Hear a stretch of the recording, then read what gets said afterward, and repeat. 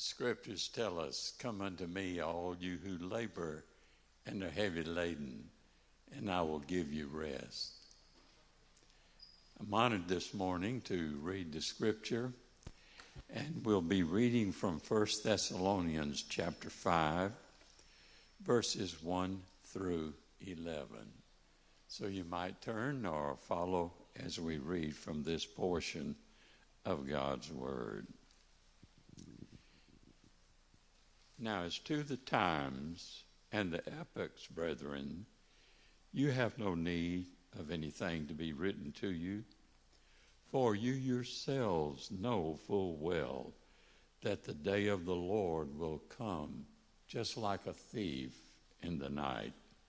While they are saying peace and safety, then destruction will come upon them suddenly like labor pains upon a woman with child, and they will not escape. But you, brethren, are not in darkness, that the day would overtake you as a thief. For you are all sons of light and sons of the day. We are not of night, nor of darkness. So then let us not sleep as others, but let us be silent. Let us be alert and sober. For those who sleep do their sleeping at night, and those who get drunk at night. But since we are of the day, let us be sober, having put on the breastplate of faith and love, and as a helmet the hope of salvation.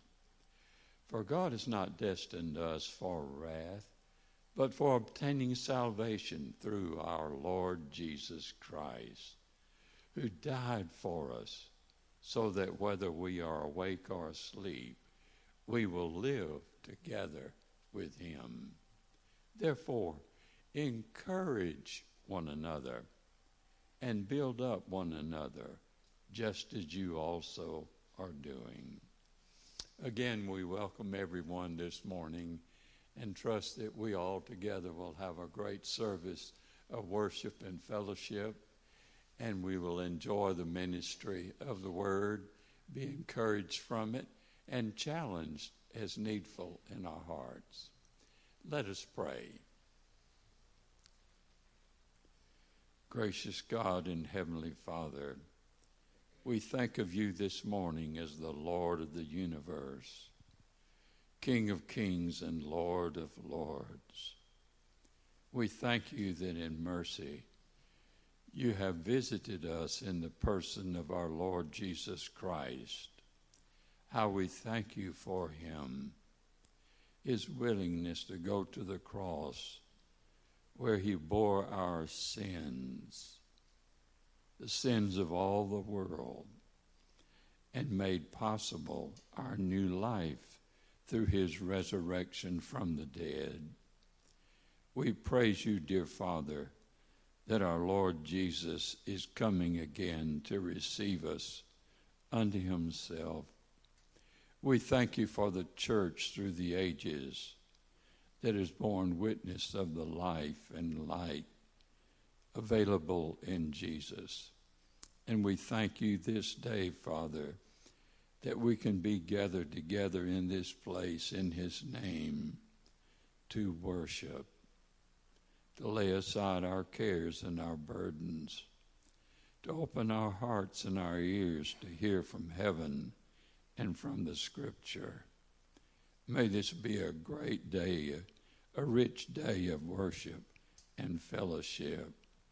May we go this day from the house of the Lord enriched and strengthened for the coming days. We pray for everyone in this service, Lord.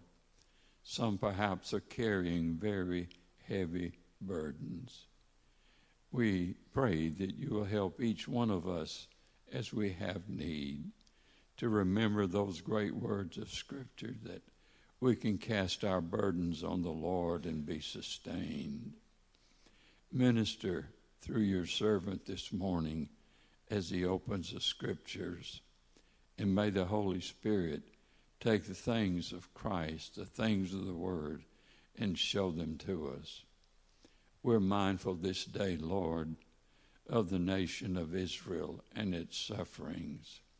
We pray, dear Father, that you will strengthen, and we remember the word of Scripture, pray for the peace of Jerusalem. And we do so this morning, Lord.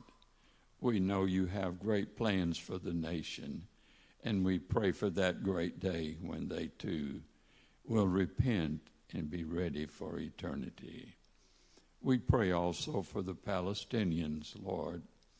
We know many of them are innocent people suffering the ravages of warfare. Have mercy, and may they be comforted and provided for as there is need. Again, Lord Jesus, speak to us this day. Have your will and your blessed way in our hearts. And we pray that all that takes place in this place today will bring honor and glory to the King, the coming King, the great Lord and God, whom we love and who lives in our hearts. In his name we pray. Amen.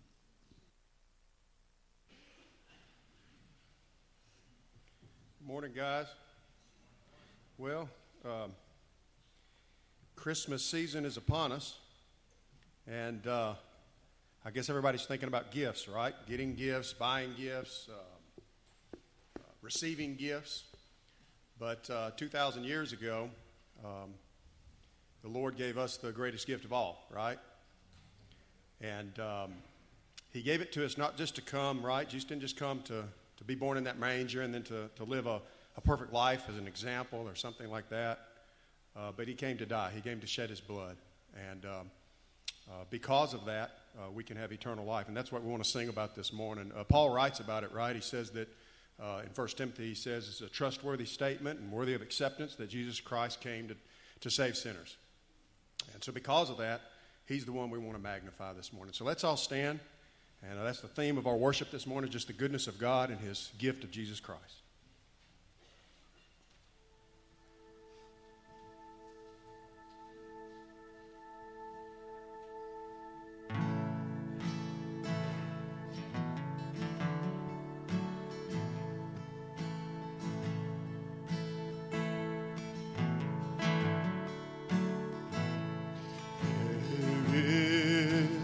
Fountain filled with blood drawn from Emmanuel's veins, and sinners plunged beneath that flood lose all their guilty stains, lose all their guilty stains.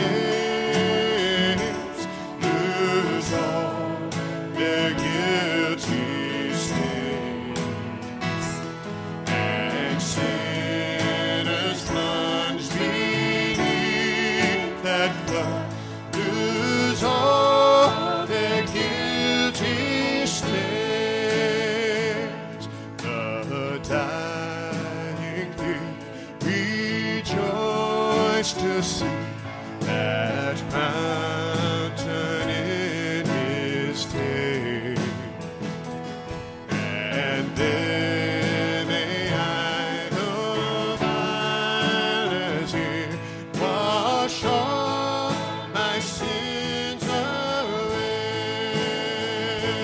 wash all my sins away, wash all my sins away, and there may I the violets here wash all my sins away.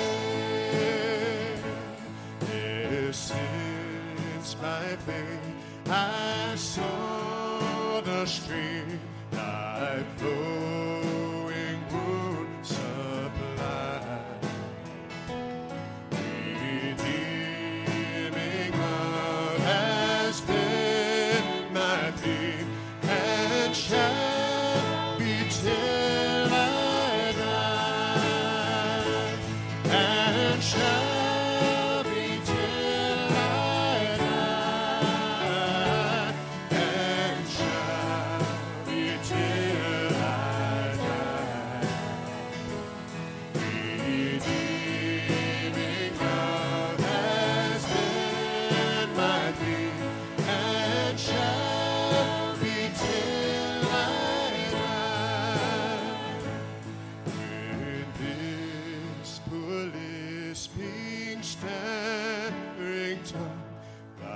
silent in the grave.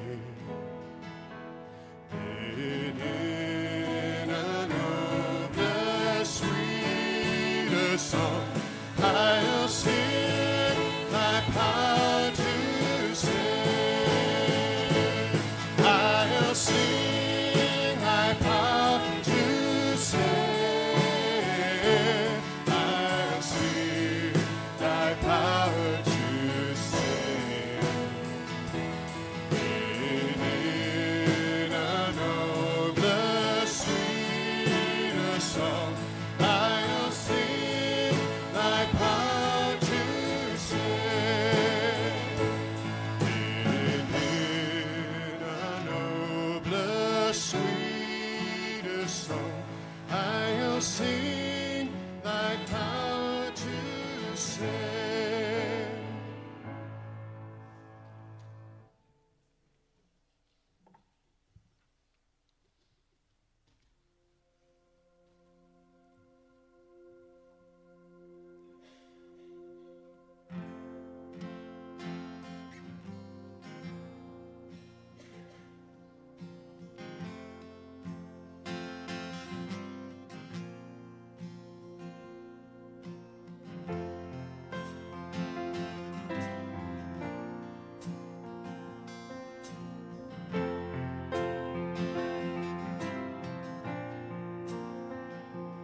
The creation suddenly articulate, with 1,000 tongues to lift one cry. Then from north to south and east to west, we hear Christ be magnified.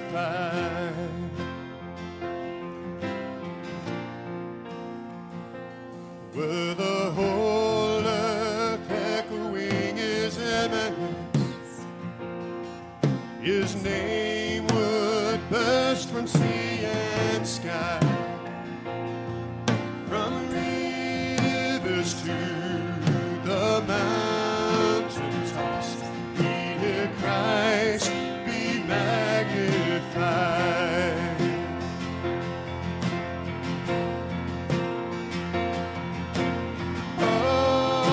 Christ be magnified, let his praise arise. Christ be magnified in me. Oh, Christ be magnified, the altar of my life.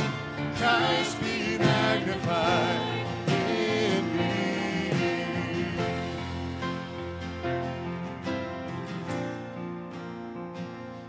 Every creature finds its inmost melody.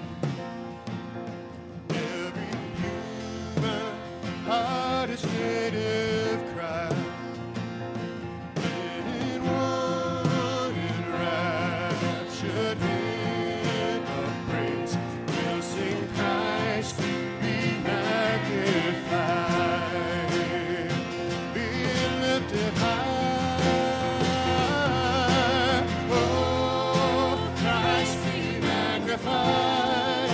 Let his praise arise. Christ be magnified in me. Oh, Christ be magnified, the altar of my life. Christ be magnified in me.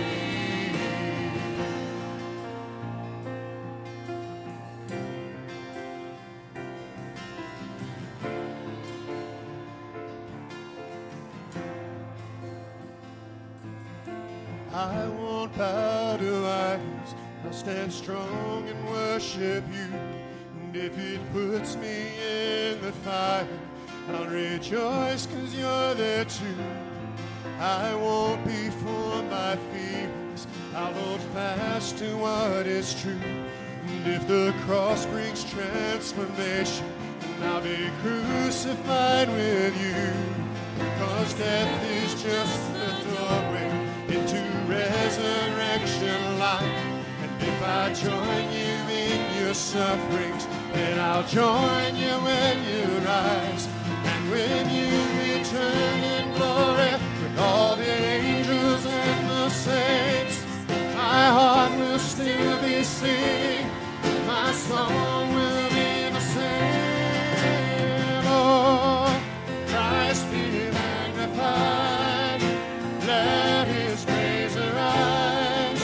Christ be magnified in me. Oh, Christ be magnified, the altar of my life.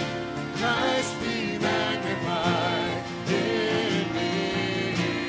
Oh, Christ be magnified, let his praise arise. Christ be magnified in me. Oh, Christ be magnified, the altar of my life. Christ be magnified in me.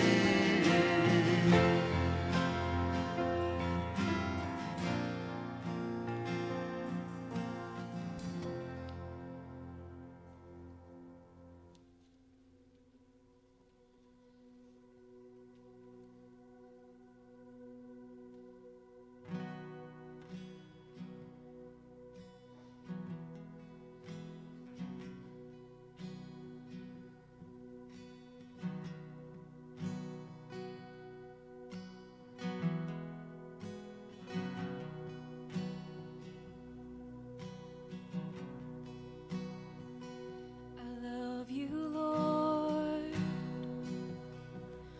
Oh, your mercy never fails me. And all my days I've been held in your hands. From the moment that I wake up until I lay my head, oh, I will sing of the goodness of God. All my life you have been faithful.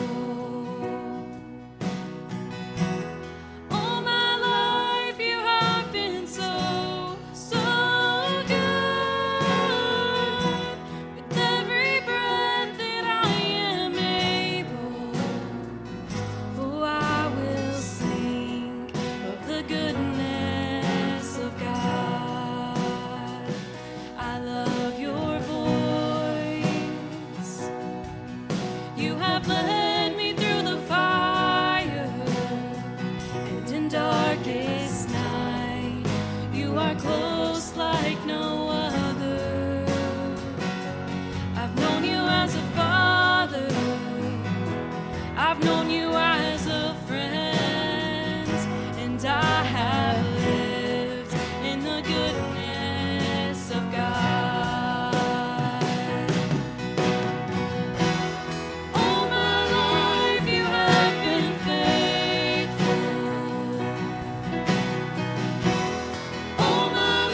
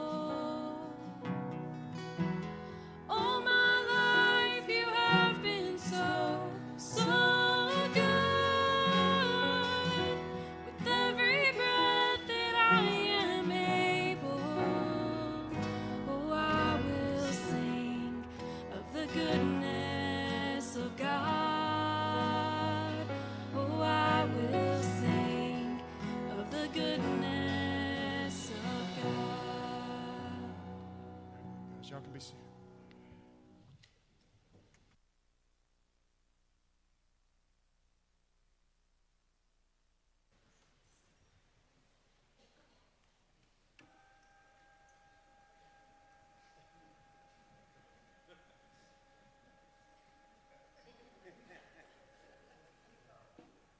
I have to be able to see you.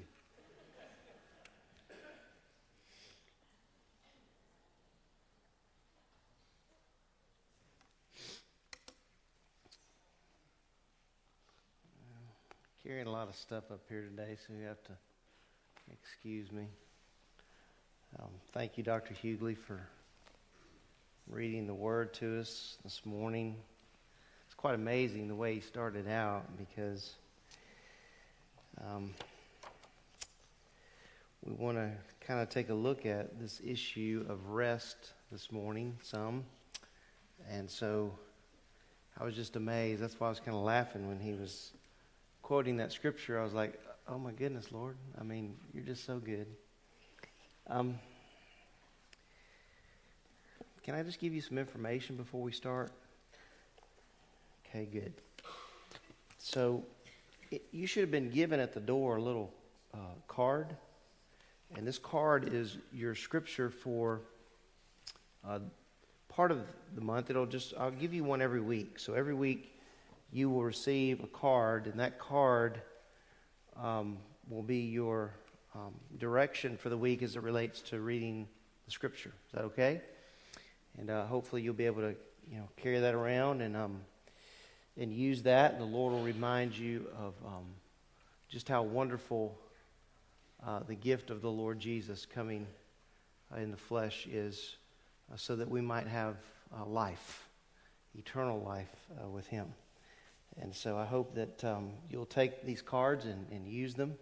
And you can give them to others, maybe. Maybe that would be a good little exercise.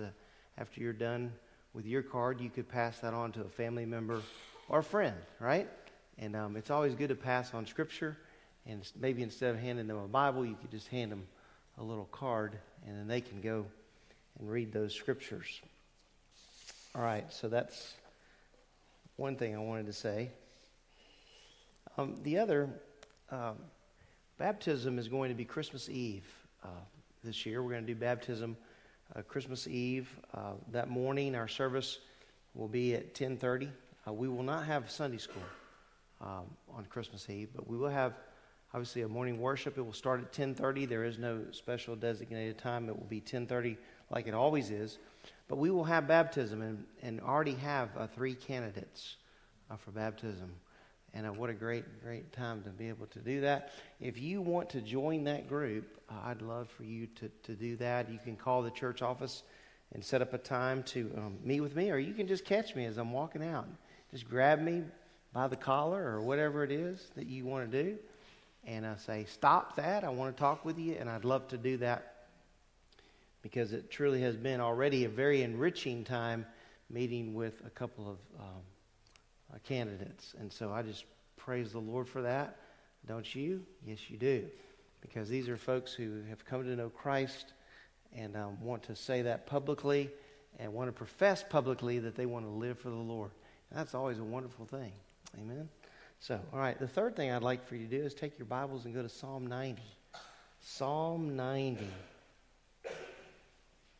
I didn't choose this psalm. The Lord did. I don't know that I would necessarily have done that. It is, oh my goodness, it is a very powerful psalm. It is one that I probably should have read and studied when I was younger. Have you ever kind of read a book or something? You know, I should have read that 20 years ago.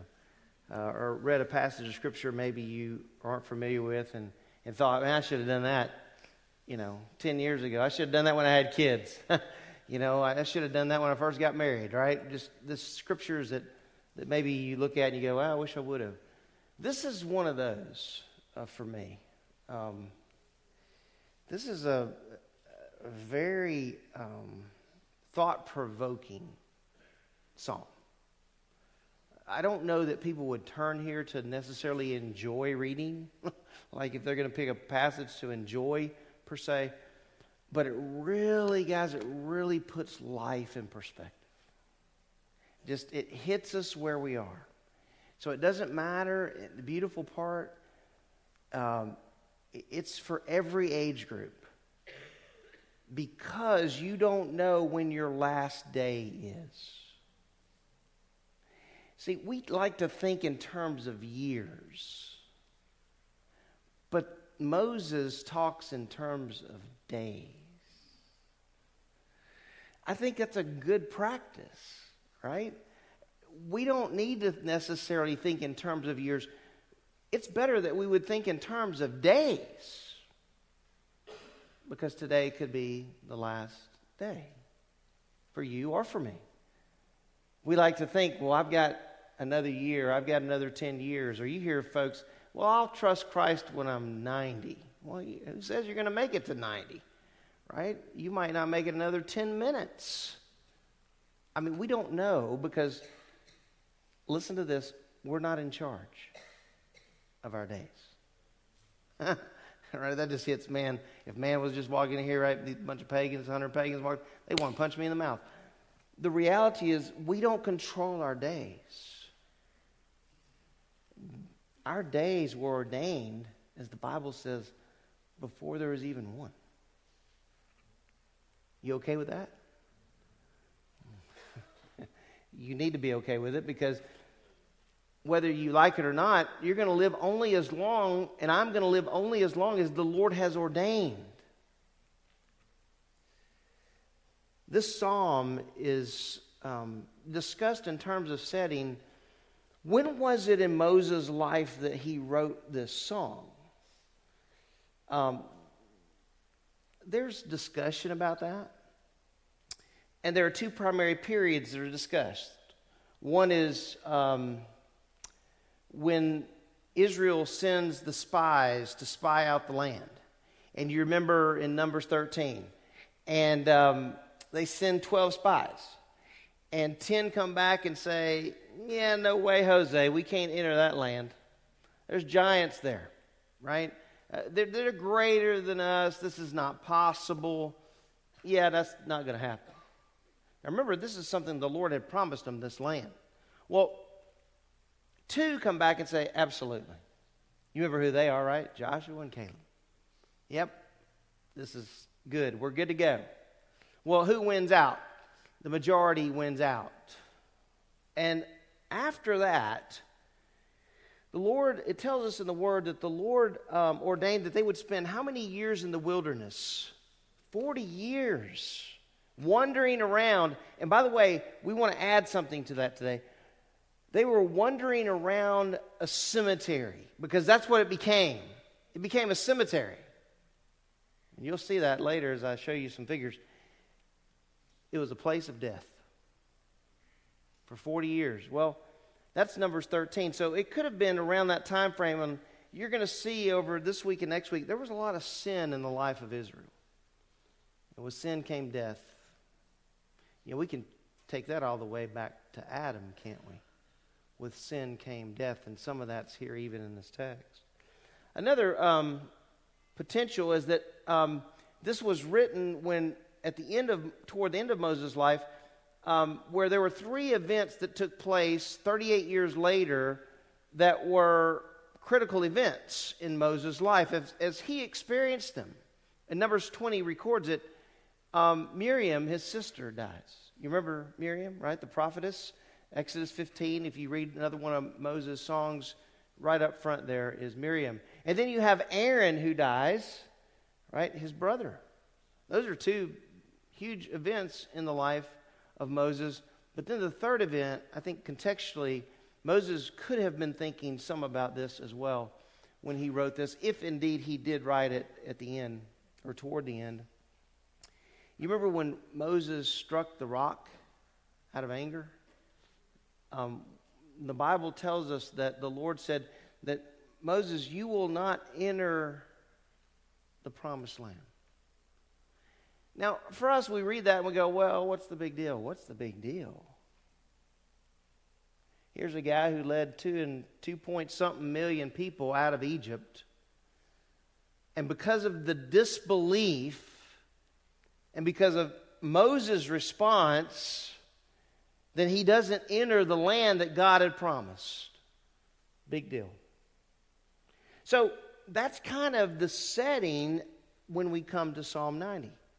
Now, there is some debate, just to make mention of it, in case you're reading your notes that you have in your Bible, study Bible.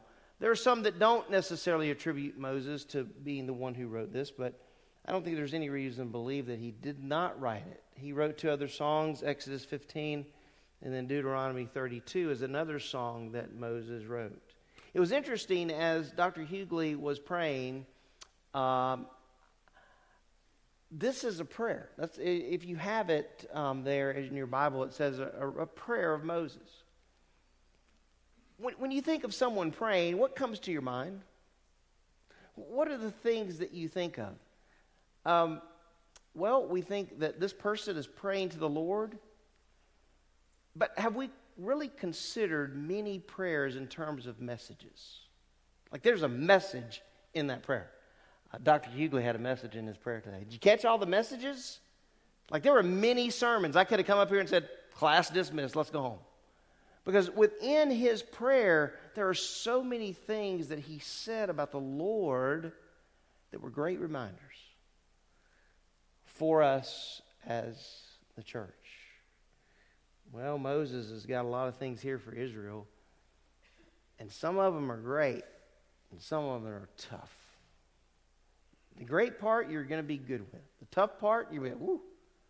Because there's a lot of things here that Moses reveals as he's walking through this, as he's praying to the Lord, that are worthy of consideration. And worthy of consideration beyond just this 30 to 40 minute period of time. The great part is that we have 2 weeks to cover this. And there's only 17 verses. And with my track record, that will not be a problem. Okay? We are going to cover verses 1 through 6 this morning. So I want to read those, and then we'll pray a little bit and talk a little bit more. All right? Psalm 90. Lord, I want you to notice, if I don't mention this later, I probably will, but it's L little O little R little D. You say, what's the big deal? What's the big deal? Because it's a different name for God. It's the term Adonai. Okay? It's not Yahweh. And it's significant. It points to some things, and we'll talk about that in a few moments. Lord, you have been our dwelling place in all generations. Before the mountains were born, or you gave birth to the earth and the world.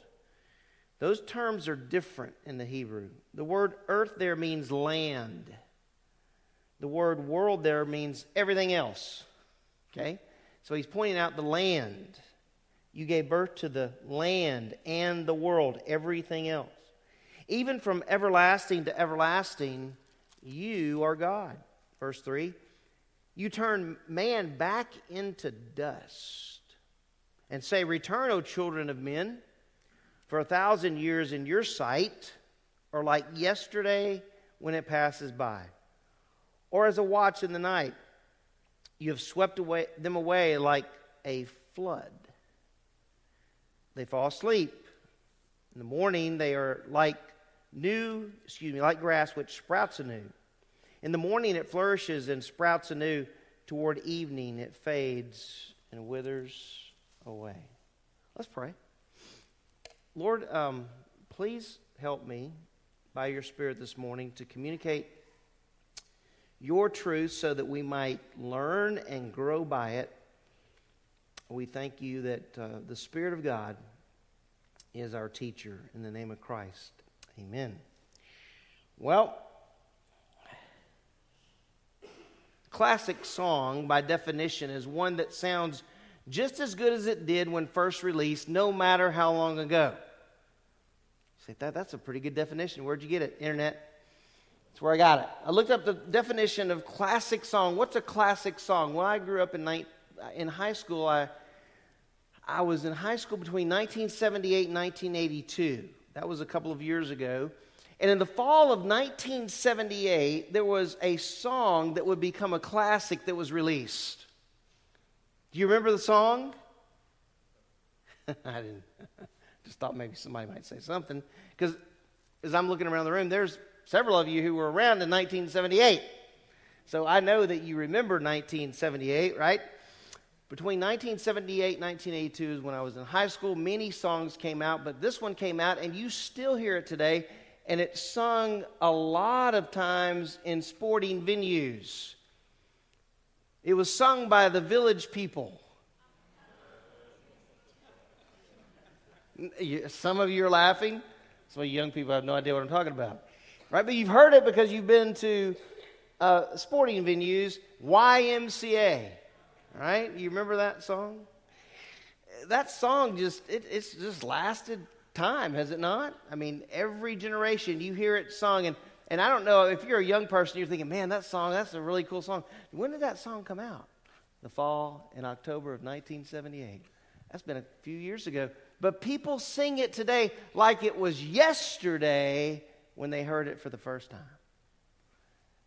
Well, I have entitled this message, A Classic Song. Psalm 90 to me is a classic song. It's one of those that just because we haven't studied it as much or maybe read it as much, it is worthy of reading and studying over and over and over again. At least that's Thad's viewpoint. I don't know about yours, but that's mine.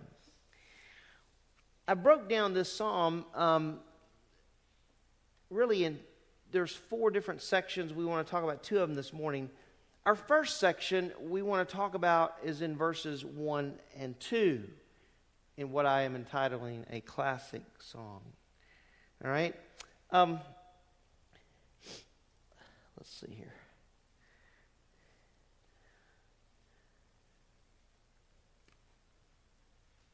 The first point that Moses makes in the song, in his prayer, is this. He makes it to Israel. It's a reminder to them, the Lord is our resting place. The Lord is our resting place. Well, if you look at the life of Israel, when they were believing the Lord, when they were trusting in the Lord, when they were trusting in the Lord, they were resting in Him.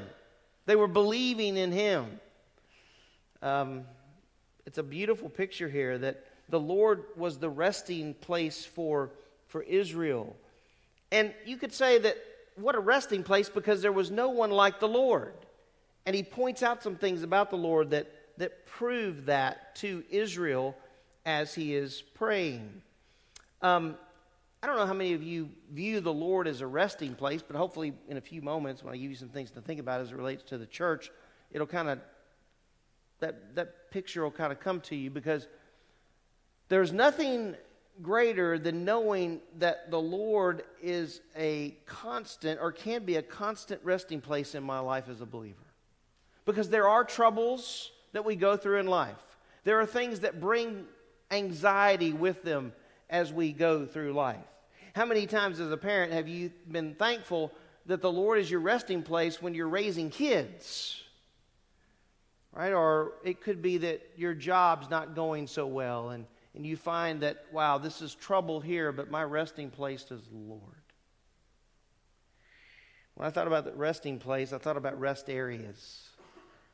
I don't know why, but I just did. And the other day I was thinking, Lord, you're my rest area. That's a good thought. You know, I like to travel. I like to drive. There are 2 rest areas that are not like any other rest areas. Some of you may actually have been to some of these rest areas. There's one off of I-22. You know, it took a gazillion years to finish that. But they finally did. And when you go on I-22, when you come to that Mississippi rest area, any of you ever been in that rest area? That's not like just any other rest area. I mean, you walk in there, it's not just the plain things. It's not just a bathroom. Man, you walk in and there's people there, and they want you to sign the guest book, and they want you to enjoy some coffee, and there's rocking chairs, and it's just a really nice place to be. It's top level. You know what Moses is reminding the children of Israel about? Your resting place, top level. It's the Lord. There's another rest area that maybe some of you have been to. It's off of I-20 in Vicksburg, Mississippi. There aren't many things nice in Mississippi, but they have nice rest areas. And as you're driving along Interstate 20 coming into Vicksburg, there's a rest area. How many of you have been to that one? Oh, some of you need to do some driving. This one is at the top of the hill, and it overlooks the river, and it's just an amazing view. It's like the one off I-22. It's not just there's a bathroom, a place to stop. No, man, there's a lot of things there. Historical things there at the rest stop, at the rest area. It's top tier. In fact, we went 2 years ago, went on a trip with Andy and Joan and Bill and Debbie, and I planned to come back on Interstate 20, and one of the reasons was I love that rest area. And you know what? It's not easy to get to. When you're coming toward Jackson, it's not easy to get to. You're driving, you actually have to get off and then come back over the overpass and drive, but it's worth it. It's worth it. Every minute more, it's worth it. Israel, the Lord is your resting place. But notice he uses the personal pronoun our. He's our resting place. He's not just yours. He's mine. Top shelf. When we think about resting in the Lord, no matter what we go through in this life, top shelf. He's top shelf. No one else can offer you the rest that the Lord does. No one. And who doesn't want rest? Well, the definition there of the term dwelling place is the word that's often translated for us in the Hebrew. It's the word, I'm going to attempt, please Lord, to write today. It's the term refuge. Our safe place. You have a safe place? Right? A safe place, a place you like to go to, where it's just you and the Lord, right? Well, Moses is reminding Israel that they have a safe place. They have a secure place. And that place is the Lord. That's good stuff. Now, the word itself communicates 3 things, at least, this word dwelling place. It communicates what one needs. Now listen to me. Israel needed to rest in the Lord. We agree with that? They needed to do that. I believe that came about as a result, as I study my Bible, when Israel believed in the Lord on a day-by-day basis, there was rest. When Israel did not, there was unrest. In fact, there was sin. And then there was death that came about for Israel. So Israel needed the Lord. Well, how often does one need the Lord? One needs the Lord all the time, right? And so Israel needed the Lord all the time. What am I doing on this thing? Van, you might have to come up here. Please, Lord. Thank you. You don't have to come up here. Israel needed to rest in the Lord all the time. The message for the church is no different. You say, Thad, do we rest in the Lord any different from Israel? Well, we have a little bit of an advantage, and you're going to see that in a few moments. All right? So the word communicates what one needs. The word communicates where one is secure. All right? Where one is secure. When I think of secure, I think of safe. And you know what I think of? I always think of babies, right? And I see moms, and I've seen my wife, who is a mom, and how she would take our boys and just hold them.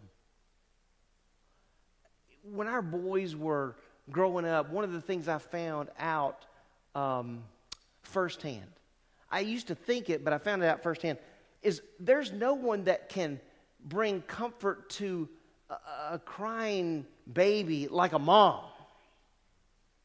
And I thought, well, hey, what's so special about Teresa? I'm good.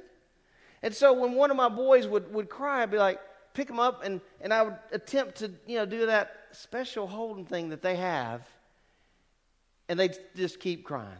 And I'd set them down and say, they're all yours. Because I couldn't do it. I couldn't provide what she could. And I think that sometimes, maybe as we look back to Israel, we learn from Israel, sometimes they were resting in themselves, right? They were resting in their strength and their power and their might and their life, and they weren't resting in the Lord.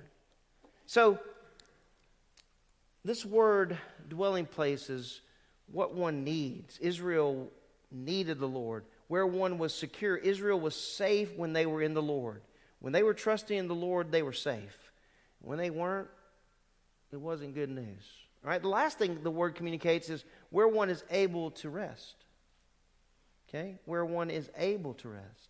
So a dwelling place is where one is able to rest. How many of you call the place you stay a house? How many of you call it a home? Different.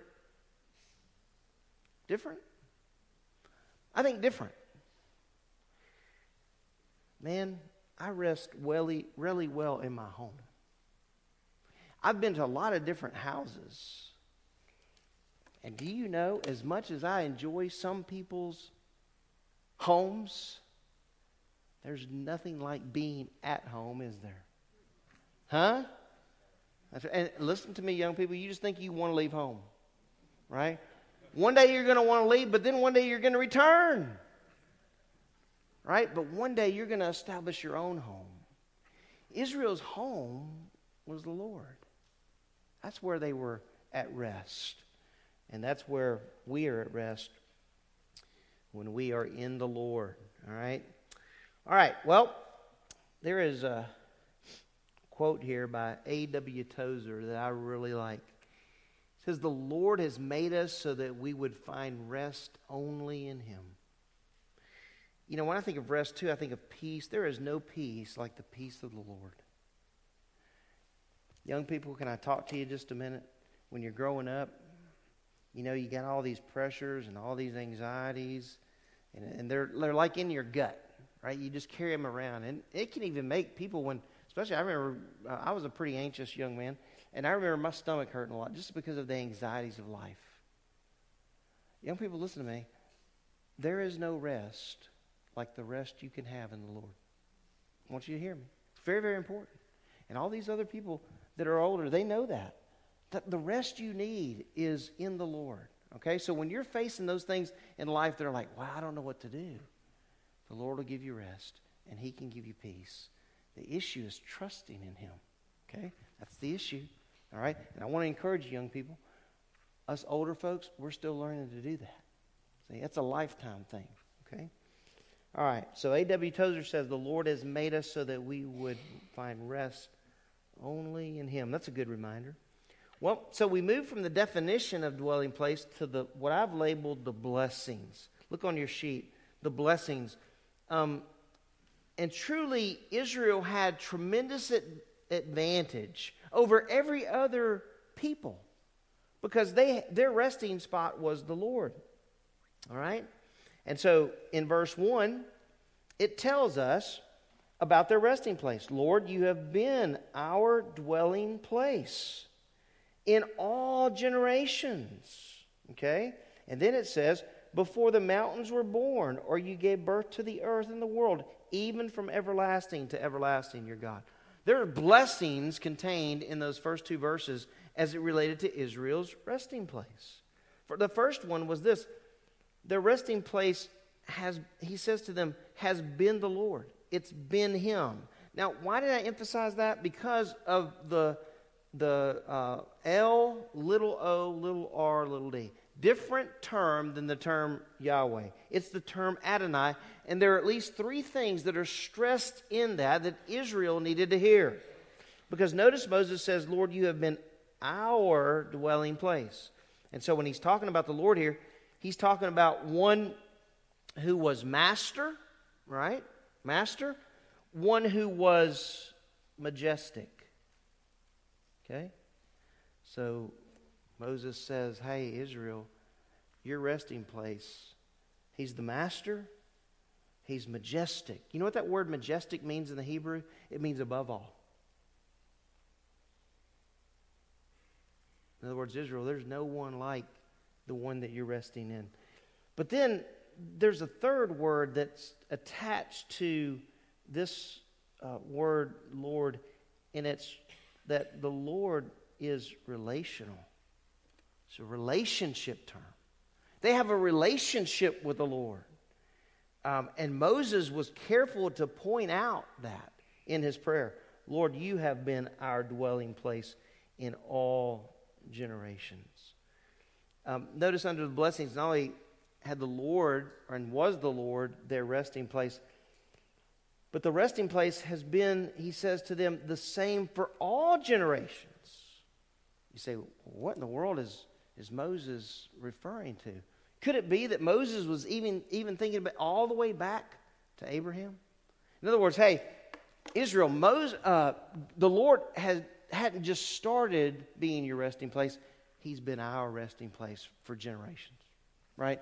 And you know what's so awesome? Guys, the Lord God is our resting place today. Isn't that awesome?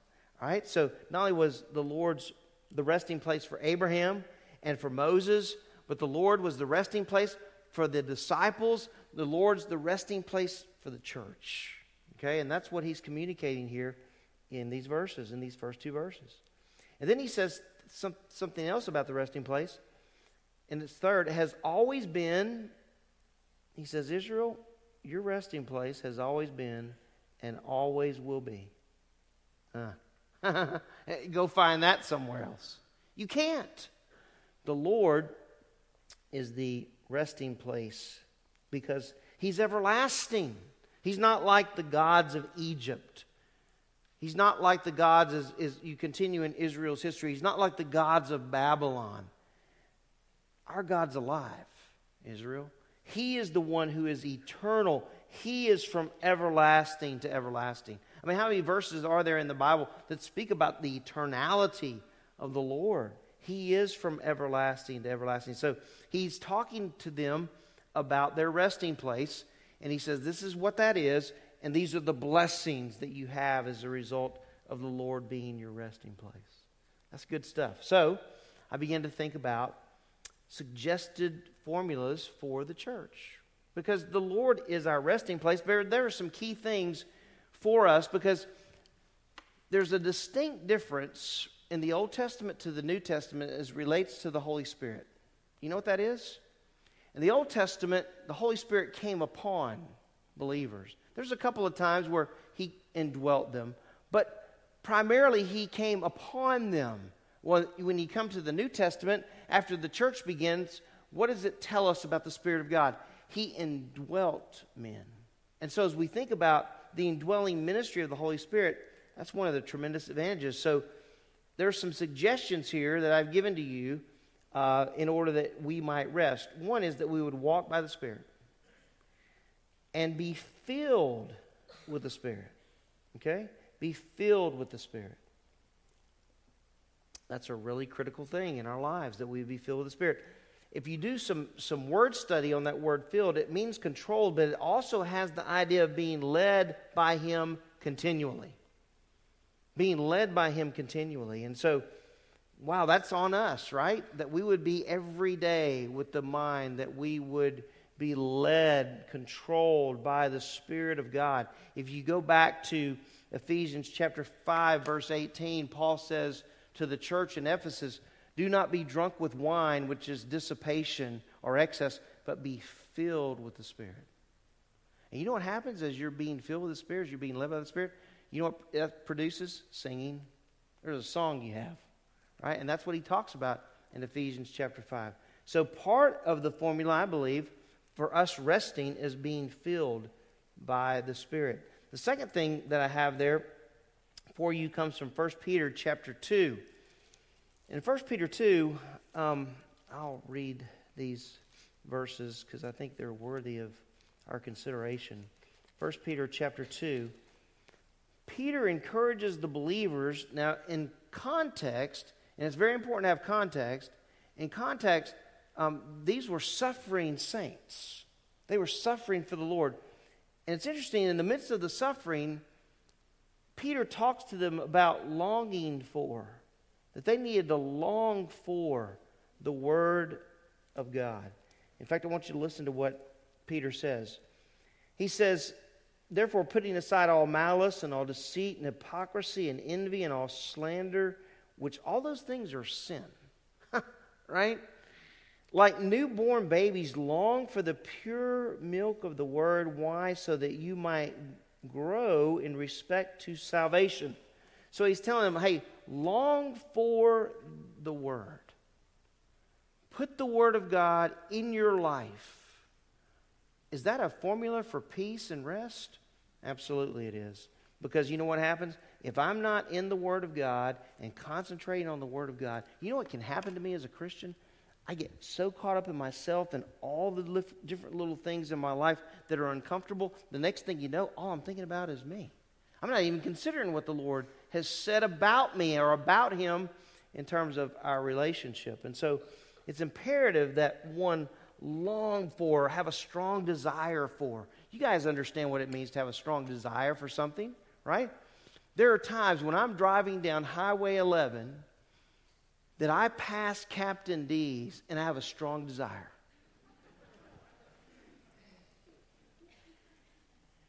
Have you ever asked for their cracklings? Praise the Lord. Heart attacks, they're not on a stick, but they're definitely heart attacks. But they're so good.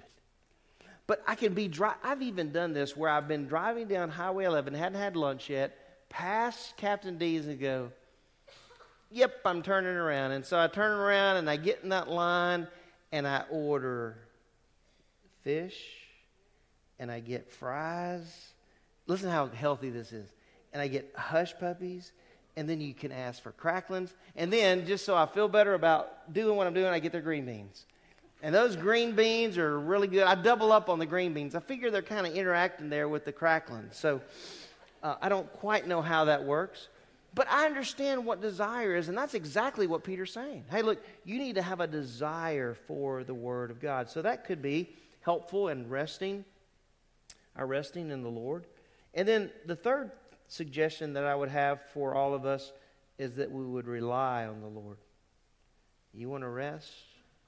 Rely.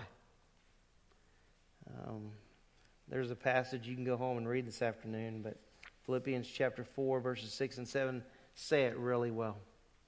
Right? Be anxious for nothing, but in everything by prayer and supplication with thanksgiving. There's the hard part. Circle that part. Because you're letting the request be made known, but he says, with thanksgiving, let your request be made known unto God, and the peace of God. Whoa, whoa, whoa, whoa, whoa. That's a difference maker right there. Right? People always want the peace. I tell people when they come to me, I say, you got to do verse 6 before you can get verse 7. Right? And they're in no order. And in verse 6 it says, hey, give it all to the Lord with thanksgiving. And verse 7 says, hey, in the peace of God, which surpasses all comprehension or understanding, shall guard your hearts and minds in Christ. I know I've told you before, but it's a great picture. That word guard there in the original language is a picture of a Roman garrison, which was about 5,000 or 6,000 soldiers. I think he's got it. Isn't that amazing? He's better than having 5,000 or 6,000 Roman soldiers guard you. So I don't care what you're going through in your life. God can give you rest. Isn't that good? God and God alone can give you rest. All right, well, So, he reminds Israel, hey, he's our resting place. And then in 3 through 6, he reminds them that the Lord is different from man. Oh my goodness. Here's what it says in Psalm 90, verses 3 through 6. We see the frailty of man. Man is so fragile. Don't you just love those people you run into and are like, yeah, I got life by the throat, you know. I got a hold of life. Man, listen to me. Our days, the Lord gives us a picture in comparison of an eternal God versus how fragile life is. He's eternal. He's from everlasting to everlasting. Man's days are like that, like a vapor. Look what it says, verse 3. You turn man back into dust and say, return, O children of men. For 1,000 years in your sight are like yesterday when it passes by, or as a watch in the night. You have swept them away like a flood. They fall asleep. In the morning they are like grass which sprouts anew in the evening. In the morning anew. In the morning it flourishes and sprouts anew. Toward evening it fades and withers away. Well, there's some things here that we need to consider. The first thing under the fact that the Lord is separate from man is that we need to consider that statement there in the beginning of that point. God returns man to dust. It literally reads this. You turn man to destruction. Say that, I don't like that. I'm sure Israel didn't like it either. But Moses is reminding Israel who's in charge of their days and that he is the one, right, in charge of those days. He's the one that takes life. The Bible tells us that he crushed man. That's what the word there means. He crushes man. And in the context of the passage, all you'd have to do to prove that the Lord crushes man is you go back in the life of Israel. I mean, Israel sinned, and with it came a crushing at times. Right? The Lord turned them back to dust. You say, that sounds terrible. Well, Paul in 1 Corinthians chapter 10 tells us that Israel is an example for us of what to do and what not to do. Did you know in the life of Israel, because of immorality, 23,000 fell in one day? So I believe in the context of the passage, Moses is reminding Israel of their days and that the Lord is the one that brings man back to dust. Genesis chapter 2 verse 7 says, He made man from dust. Wow. Now, what's the context of Genesis chapter 2? Before sin or after sin? Before sin. Okay? So God takes dust and He forms man. Okay? That's before sin. In chapter 3, man sins. And what was one of the consequences of the sin of man? Say it louder. Death. Death. I believe that Moses is reminding Israel, hey, it's not you. It says here, you, Lord, you turn man back into dust. You crush him. And there were many crushing times in the life of Israel, as we're going to look at more next week. But He made man from dust. He returns man to dust. He does that. Now, I've had people ask me questions a lot of times about, hey, what happens to my loved ones, when they die? Well, they decay. Their bodies decay. Do you know what the Bible tells us? That's not a problem, by the way. It's not a problem. Because the Lord's got it. You know what the Bible tells us in 1 Thessalonians? The dead in Christ will rise first. You know what 1 Corinthians says? That we're going to get a new body. Right? This mortal must put on immortality. Oh, that's good. So when we know, right, that man returns to dust, but do we know and believe that God is going to take us one day if we die, and we're going to receive that new body? Can't even imagine what that's going to be like.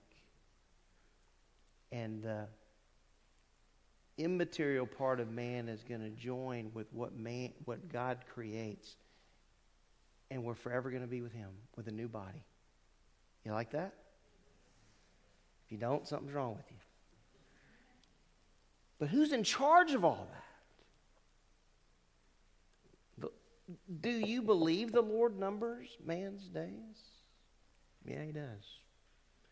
And I think it's one of those questions that you either do or you don't.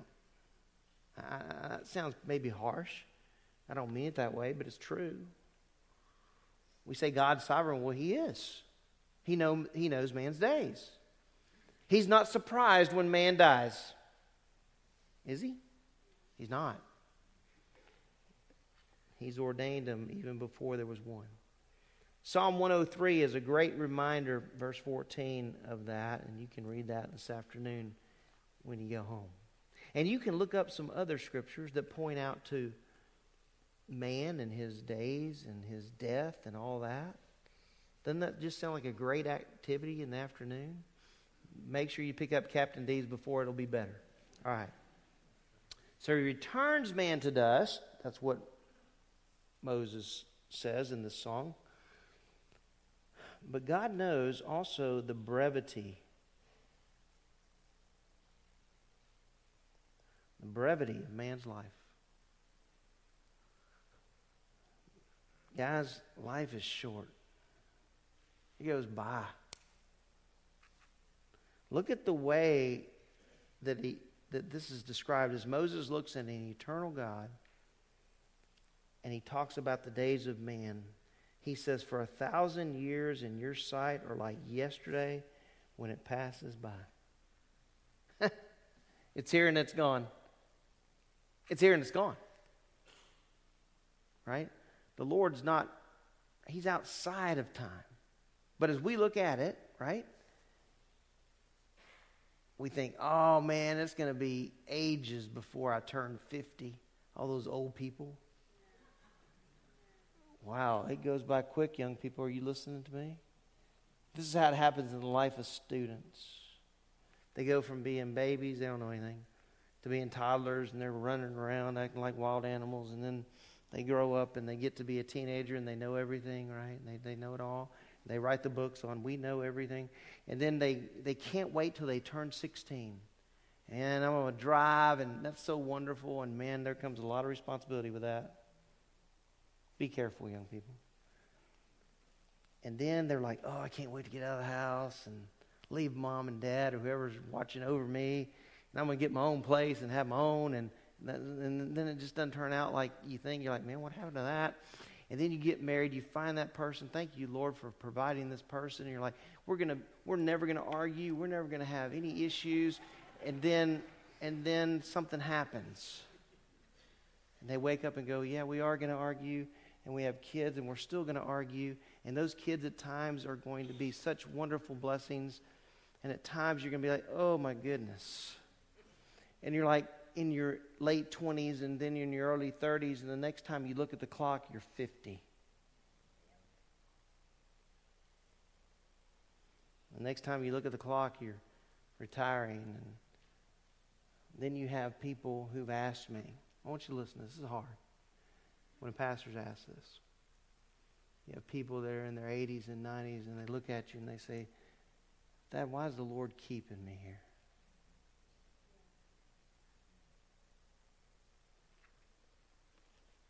Because He's got your days ordained and you have life to live for Him. Life goes by, young people. When compared to 1,000 years, it's like yesterday it's gone. When compared, He says, to a watch in the night, you know what that is? You know what a watch in the night equated to? 4 hours. 4 hours. The other night, I kissed Teresa goodnight. I looked at her, and then next thing you know, I'm waking up. It goes by. Watching the night, 4 hours. I want you to look at something because I want you to know what theologians spend their time talking about. It says, or as I watch the night, you have swept them away like a flood. Okay? Well, that makes some sense. Well, how does a flood come? It comes quickly. You know how that's a cue, by the way. It comes quickly. And I can tell you by experience it comes quickly. I lived in southwest Louisiana. And do you know when they say a hurricane would come, they'd be like, yeah, we're going to get a few inches. Next thing you know, you're waking up like we did one year. A hurricane came.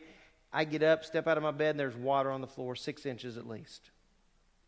You're dry. It's dry as a bone the day before. Next thing you know, because of all this rain, you're stepping out of your bed, and you're like, hey, Dad, there's water in the house. And when there was water in your house in southwest Louisiana, there were critters in your house. There were things that swim. I didn't even know that some things could swim in the water that swim in the water, but they do. One of the coolest pictures, though, ant beds. You ever seen ant beds float? If you haven't, go when there's a hurricane down in Louisiana, go right after, and then you can, or just go right before, and you'll be able to see it. They have motorboats going down the road. I mean, I'm talking about one day, no water. The next day, it's flooding. Moses' point is it's quick. Well, this is what I wanted to show you. That's what it says. You have swept them away like a flood. They fall asleep. Does that phrase apply to you've swept them away like a flood? Or does it apply to they fall asleep and in the morning they're like grass which sprouts anew? I don't know. Because there are good discussions on both sides of the issue. So it could be, one theologian says, well, life is like when one falls asleep. It takes a nap, is his thought. You say, I'm going to get me a good 2-hour nap, and you're like, have I already been laying down 2 hours? Right? You ever had that happen? When you get older, you get that 30. By the way, 30 minutes is better than 2 hours. Okay? There's a little wisdom for you. Don't take 2-hour naps. Don't do that. It's not good for your body. Take 15 to 20. A whole lot better. All right. So, theologians discuss that. I kind of look at it like, when compared to the floodwaters, life is like that. And I kind of think he's saying they fall asleep. And that word asleep there is death. Okay? So when compared with floodwaters, they come quickly. And then the last point he makes, when compared to the morning and the evening, notice what it says. In the morning it flourishes and sprouts anew. We'll back up to verse 5. In the morning they are like grass which sprouts anew. In the morning it flourishes.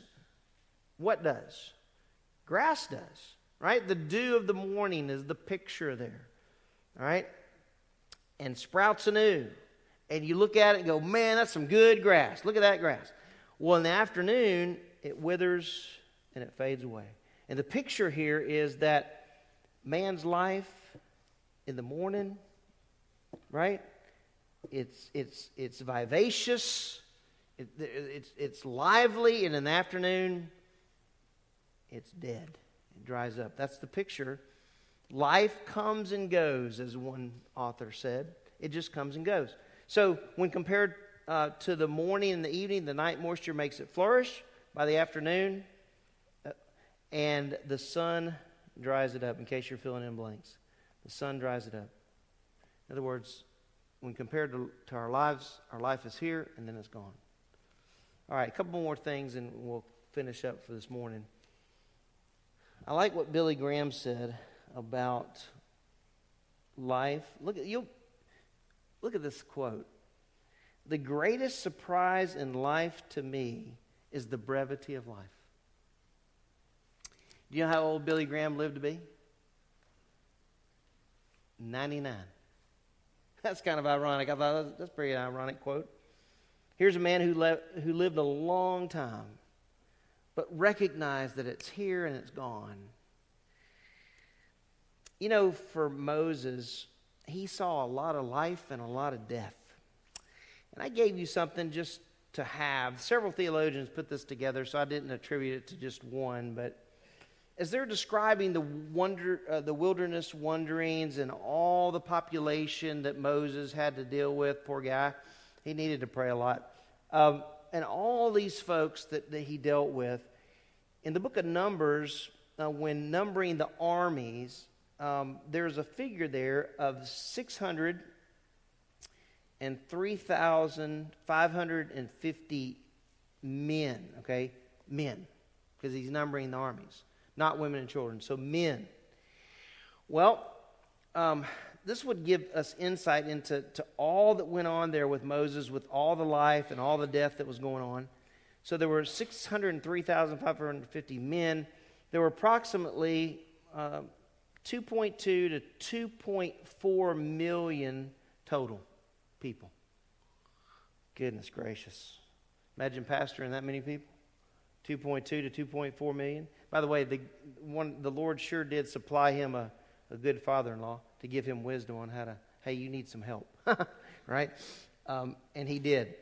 Well, the next figure is, all right, so there were 2.2 to 2.4 total in the nation of Israel. 1.2 million of those would die in the wanderings of Israel during that time. That's a lot of people. So that's why I called it a graveyard. I mean, it is a cemetery, right?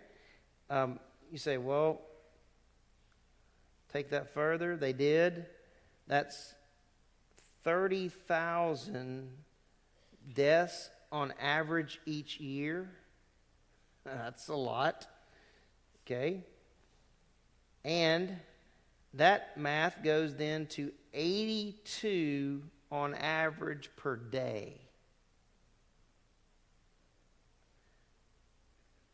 And then just to give a little perspective, that was one death every 17 minutes.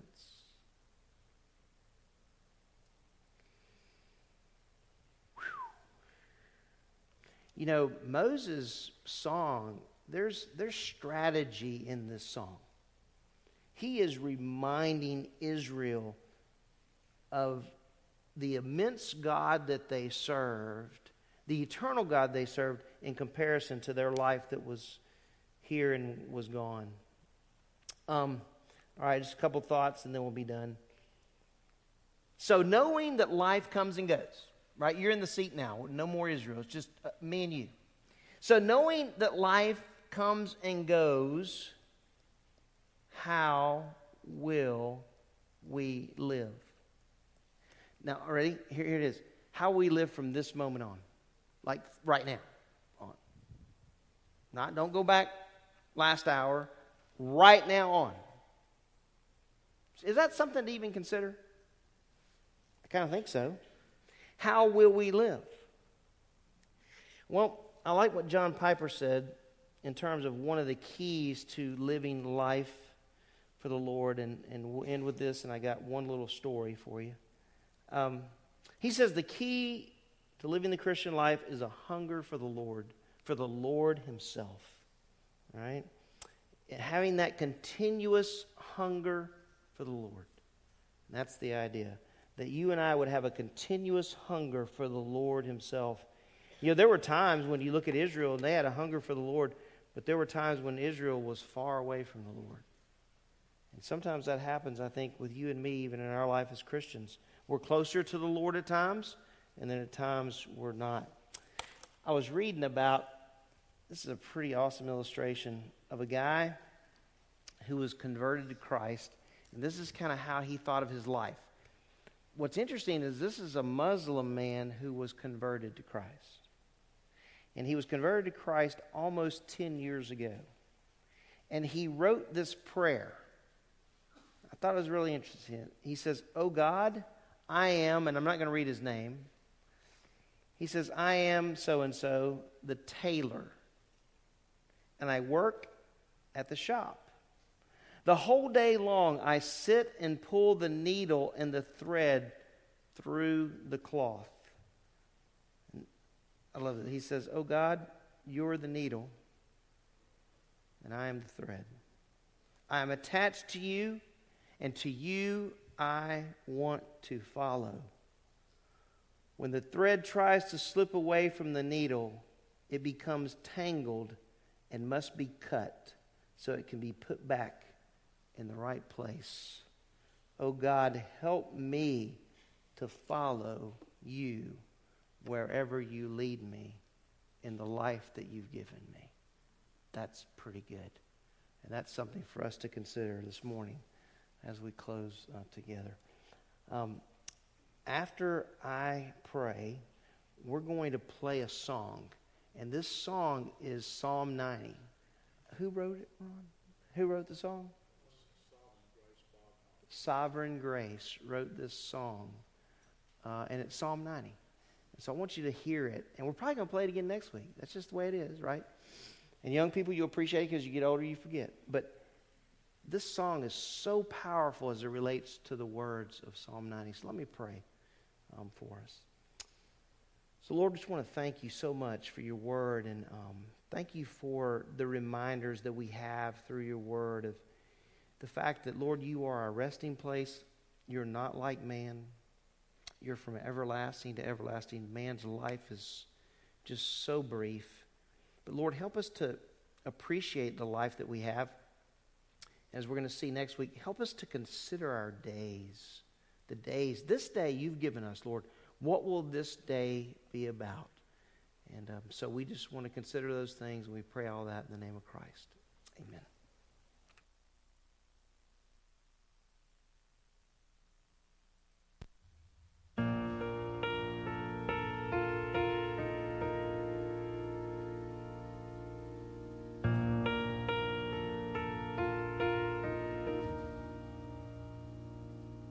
Oh God, before the mountains were brought forth,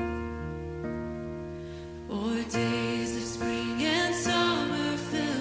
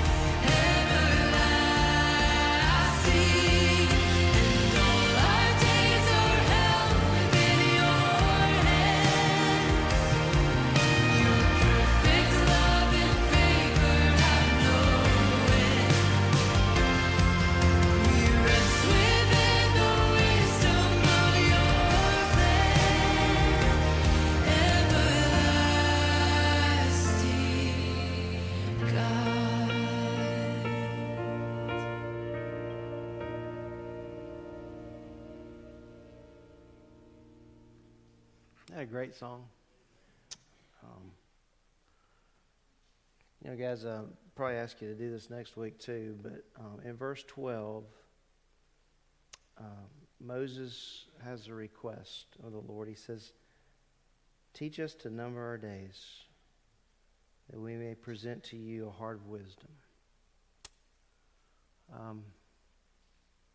My heart was really heavy this week, and Tuesday I went home and I just had a really great time with the Lord, and just was thinking about all the days the Lord's already given me. And I began to measure, which I'm a pretty analytical fella, and I began to measure what I've done with my days. And I think it's a good, maybe a good thing for all of us to do. Ask the Lord to measure our days and what are we spending our time doing. And I know for me it's a big conviction. And just pray that the Lord will show you what He wants for you out of this lesson today. Let's stand and close in prayer as we do. I just want to make mention, if you're visiting with us or have been, some have signed up for the visitors luncheon, but if you're visiting and want to know more about Grace, we'd love to have you come. And I think we're having Taco Mama, so just to give you that. But we're going to eat together and talk a little bit more about Grace. And so if you're interested, please stay, and it'll be right there in the fellowship hall as you exit. If you'll just go to the left when you exit, you'll eventually end up in the fellowship hall if you're coming from this side. All right? So let's pray together. Lord, thank you so much for this day, this hour that we've been able to get together and to meet. We thank you that with confidence we can say our days are written in your hands. And yet there was none, you knew our days, and it's just amazing to me. And you're not confused at all.